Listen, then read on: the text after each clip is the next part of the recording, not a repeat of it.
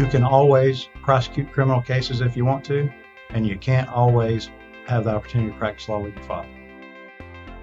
When you're spending tons of dollars on advertising, you're going to have to go through a lot of volume. My advertising budget is pretty high if I look at the amount of referral or co-counsel fees. If I took that same amount of money and invested it in marketing programs to originate my own cases without, associating lawyers, what would that cost?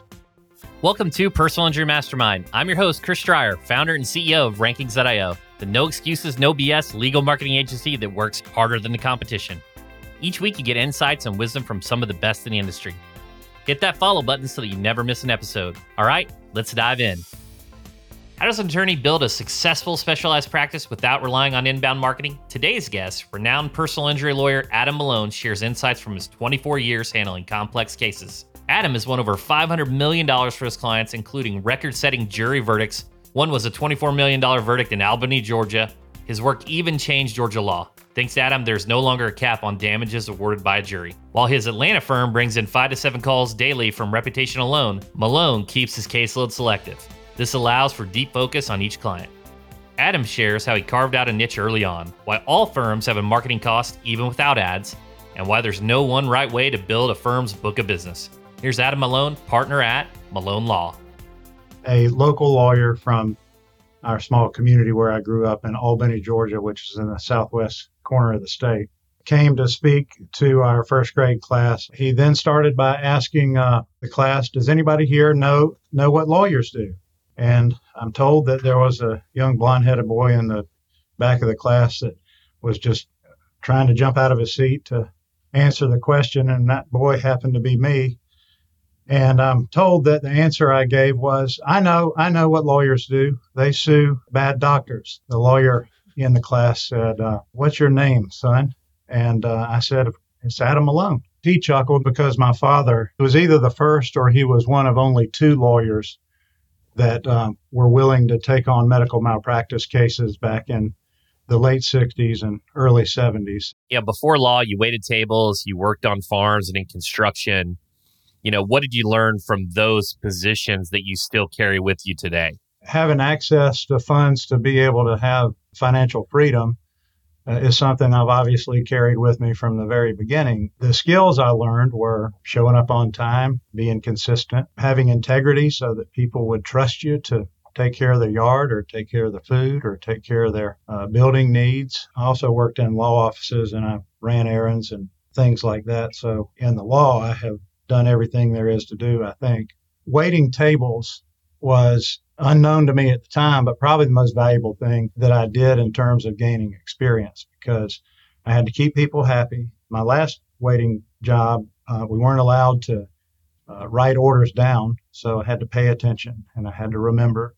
We also had to come in early to meet with the chef so he could describe what the feature of the day would be and we could taste it, and then I had to learn how to sell it. So all of those skills are extremely important, I think, to being a trial lawyer. I have 3 years bartending and being a waiter, and my wife does as well. It's a difficult job because you're constantly busy. You got to deal with people that are happy, unhappy. You got to time the meals. You got to sell the different courses and deal with people. A lot of people with a lot of personalities and a lot of special needs. Absolutely. Your firm handles complex personal injury cases in areas like trucking, aviation, traumatic brain injury, because there's a lot of ways to grow a firm, right? You could grow the firm through kind of the productization, the rear end collisions and just, kind of a volume practice. And you've taken a different approach and been very successful and decided to focus on these complex cases that are different. They're truly unique in a lot of aspects. How did you make that decision? Not only did I want to be a lawyer, I wanted to be a trial lawyer. So out of school, I prosecuted for a year. And as you gathered from my opening story, my father was a lawyer. And his father before him was also a lawyer that became a judge in our small town in southwest Georgia. It's what I wanted to do while prosecuting. I did not know at that time whether I would go back to a more rural area of the state and be a general practitioner. I knew that there was no subject in the law that I didn't enjoy in law school, but I loved the courtroom most. I also had a lifelong dream, and I think my father did too, that we would one day practice law together. I had a fear that if I came too early, then I might not ever for myself know whether or not I had what it took, and I also wanted to feel like that I had something to offer when I joined my father, who was very well established and very well known throughout the state and maybe in the country. So he had a practice that was established already. And we went to breakfast one morning. I told him I was ready to make a move, and I really thought that I might go do civil defense if anybody on that side would hire a Malone to do insurance defense, or I would open my own practice. And he said, well, why don't you just come on and join me in my practice? And I'll tell you, I didn't have an instant answer to his invitation. And I'm happy to tell you what I did next. I became a catastrophic personal injury. And in the early days, most of our cases, and still to this day, most of our cases come by way of offers of association from other lawyers, which is the ultimate, I think, compliment. But they were tractor trailer, commercial vehicle cases, some product, really no auto product, but other types of product. The last product case I did was a defective horse trailer where a wheel came off and went across the interstate, became airborne, and came down like a missile into the driver's side window of our client's car. And it was a traumatic brain injury case. Aviation cases, because licensed private multi-engine instrument rated pilot, and have been so since I was 18 years old. So I knew something about that area, understand the federal aviation regulations. But as I mentioned in the very beginning, this firm was a pioneer in the field of medical malpractice law in Georgia, and really at that time, I think, in the country. And so I'm now 50 years old. I've been around that all my life. And I think I'm mostly known today as a medical malpractice lawyer. Coming into your father's practice and doing that, was there a little bit of tension? Like, he was like, hey, go for it, because he had this reputation for med mal, and you're kind of going against the grain, but you had the confidence, you had the experience, you got some reps in before you joined your father's practice. What was that like, that decision? I can remember he would say, it's amazing how much I've learned in such a short period of time. And he would say that jokingly, but I came here fresh out of law school. So being close to the books, I think he perceived me and the way I would communicate back then as maybe being a know-it-all as it related to the law, and that I felt like maybe he had forgotten a lot of what that he had learned in law school about the law. So he tolerated me. I'll tell you the real quick version of the struggle I had about whether to come here and where I went. So I was in the Clayton County DA's office at the time. The smartest person I knew in that office was the senior assistant DA, and he always seemed to be able to see his way through a morass and just get right to the point, and I really respected him. So his name was Todd, and I came into his office and said, Todd, you got a minute? I'm really struggling with a difficult question. What is it? I said, well, I really love it here. I'm getting great trial experience.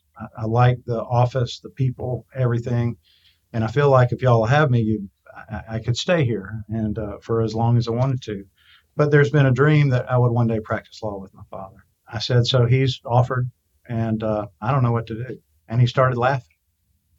And that offended me because I was really struggling with this question. I said, it's not funny. What are you laughing about? He goes, well, the answer is really simple, Adam. And I said, well, that's why I came in here, because you're so smart, So what is the answer since it's so simple? He said, Adam, you should go practice law with your father.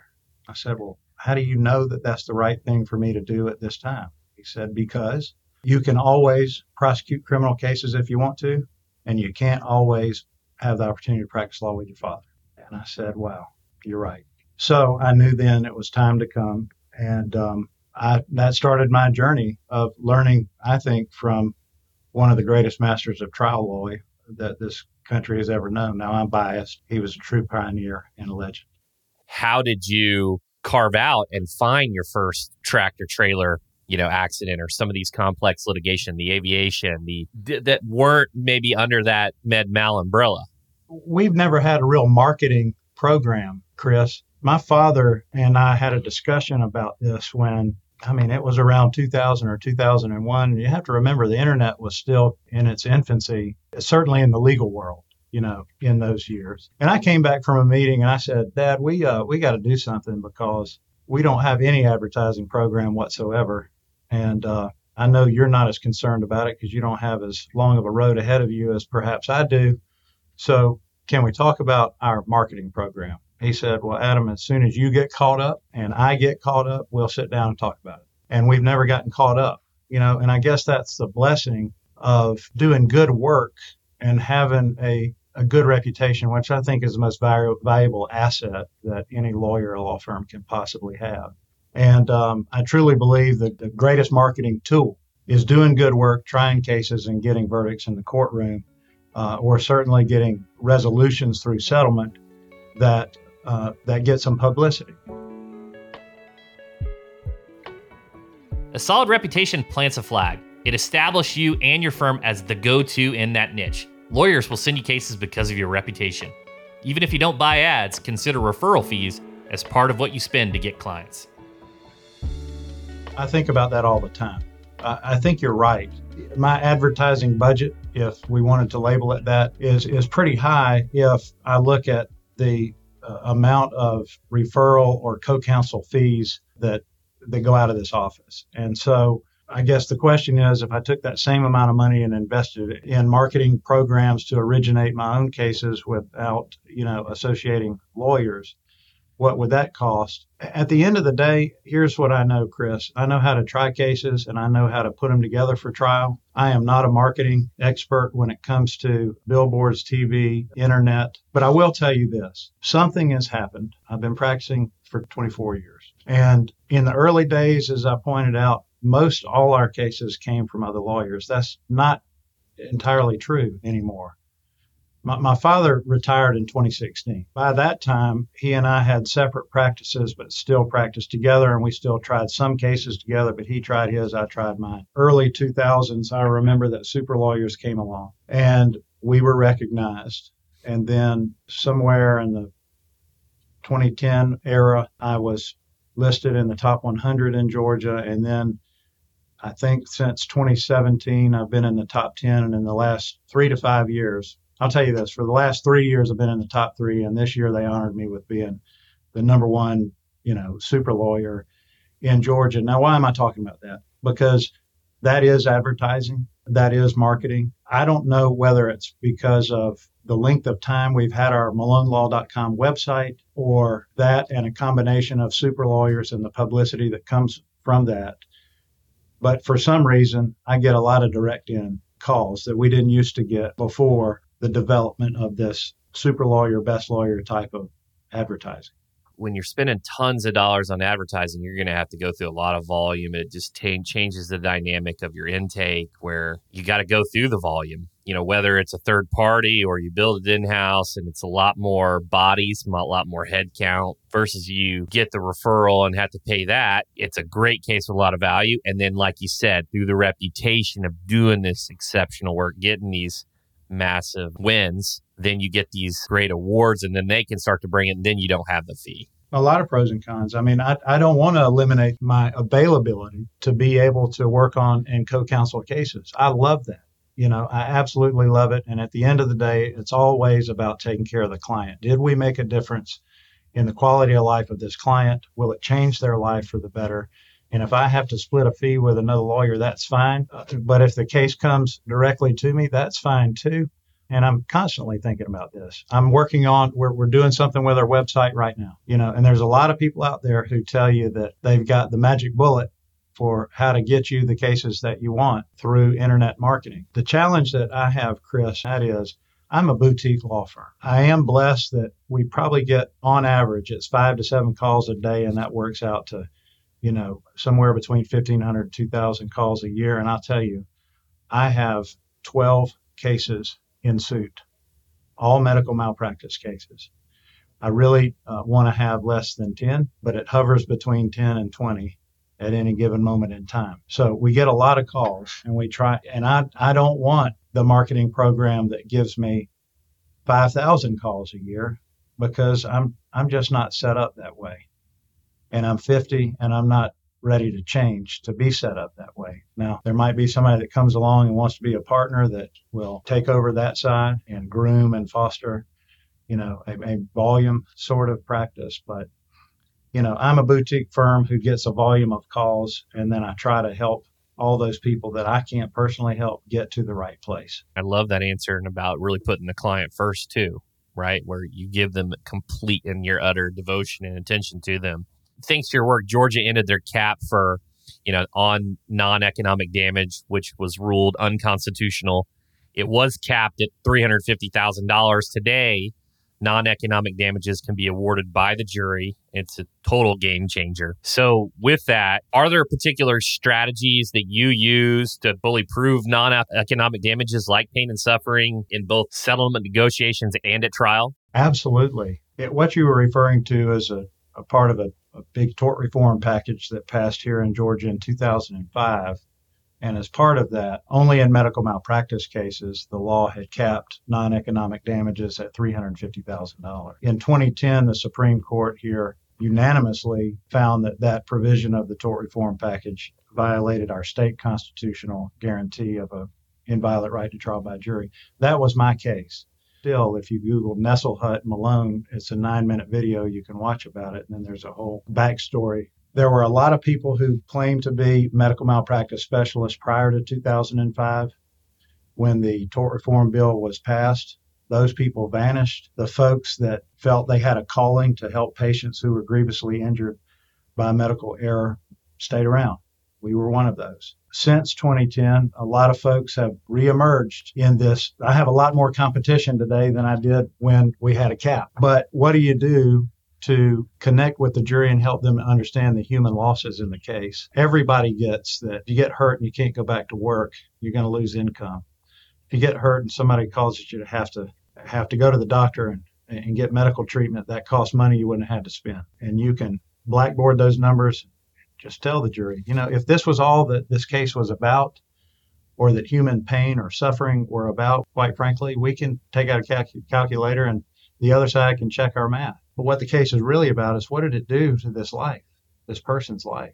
And how is the money going to help to make up for it? And so I do that by spending a lot of time with my clients in their own environments, getting to know what their life was like before, but also really focusing on not so much that which was taken away, but what they spend their time doing to try and do the best they can despite the tragedy that has visited them through no fault of their own. And I think by focusing on their heroic effort, really, to put their lives back together and just make the best of it, inspires people, total strangers, to want to help them get there. And people value that. So we can translate it into a measuring stick.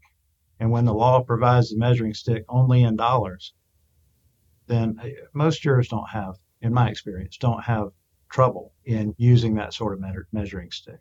You focusing on the 10 to 20 or the active 12, you have the ability to go deep, to get to know these people on a very personal level and their lives and how it's impacting. And I'm sure that story comes just through so easily, so clear to the jury. What's next for you and your firm? And then how can people connect with you? Well, you can connect with me by reaching out to me on email at adam@malonelaw.com. The website is, of course, malonelaw.com. I'm on Facebook, Adam Malone, Instagram, I think, at Adam Malone. And those are the ways you can find me. What's next for Malone Law? I've got a brain damaged baby case that I'm in the midst of preparing for trial on right now. That'll be tried in a very conservative venue here in South Georgia. And my office is located in Atlanta, but I handle cases throughout the entire state. So that's very next on my agenda. And we're growing. I'm looking for good, talented lawyers. I'm 50 years old. I got a lot of years left to continue this practice, but I'm kind of at the place where I want to start sharing what was given to me through my training and then lessons I've learned over the years. And hopefully, there will be somebody else who feels they have the same burning desire and calling to continue trying to improve the quality of medical care and commercial care throughout this state and the country. When I'm long and gone, Malone Law, or in some form with some name, will continue to be here. So that's what's next. Thanks so much to Adam for sharing his wisdom today. Let's hit the takeaways. Time for the pinpoints. Be the obvious first choice. Build a reputation as the expert in one niche. If you're looking to build a boutique practice, hone in on one practice area. The Malone firm was able to sidestep traditional marketing because they established themselves early on in the 1960s as one of the only firms to take on med-mal cases. And in the early days, most of our cases, and still to this day, most of our cases come by way of offers of association from other lawyers, which is the ultimate compliment. Every firm has a marketing cost, even boutique firms that don't have a dedicated marketing budget. Referral fees paid out to co-counsel cases are marketing investments, so count it accordingly. My advertising budget is pretty high if I look at the amount of referral or co-counsel fees that go out of this office. There's no wrong way to build a firm. If your goal is to have 10 cases a year, then a referral model may be best for you. If you'd like to go the route of productization and have a higher volume of cases, that's all right too. Whatever you want, make sure you understand how much revenue is going in to secure a case and how it affects your bottom line. And at the end of the day, it's always about taking care of the client. Did we make a difference in the quality of life of this client? Will it change their life for the better? And if I have to split a fee with another lawyer, that's fine. But if the case comes directly to me, that's fine too. For more information about Adam and the Malone firm, check out the show notes. While you're there, please hit that follow button so you never miss an episode of Personal Injury Mastermind with me, Chris Stryer, founder and CEO of Rankings.io. All right, everybody, thanks for hanging out. See you next time. I'm out.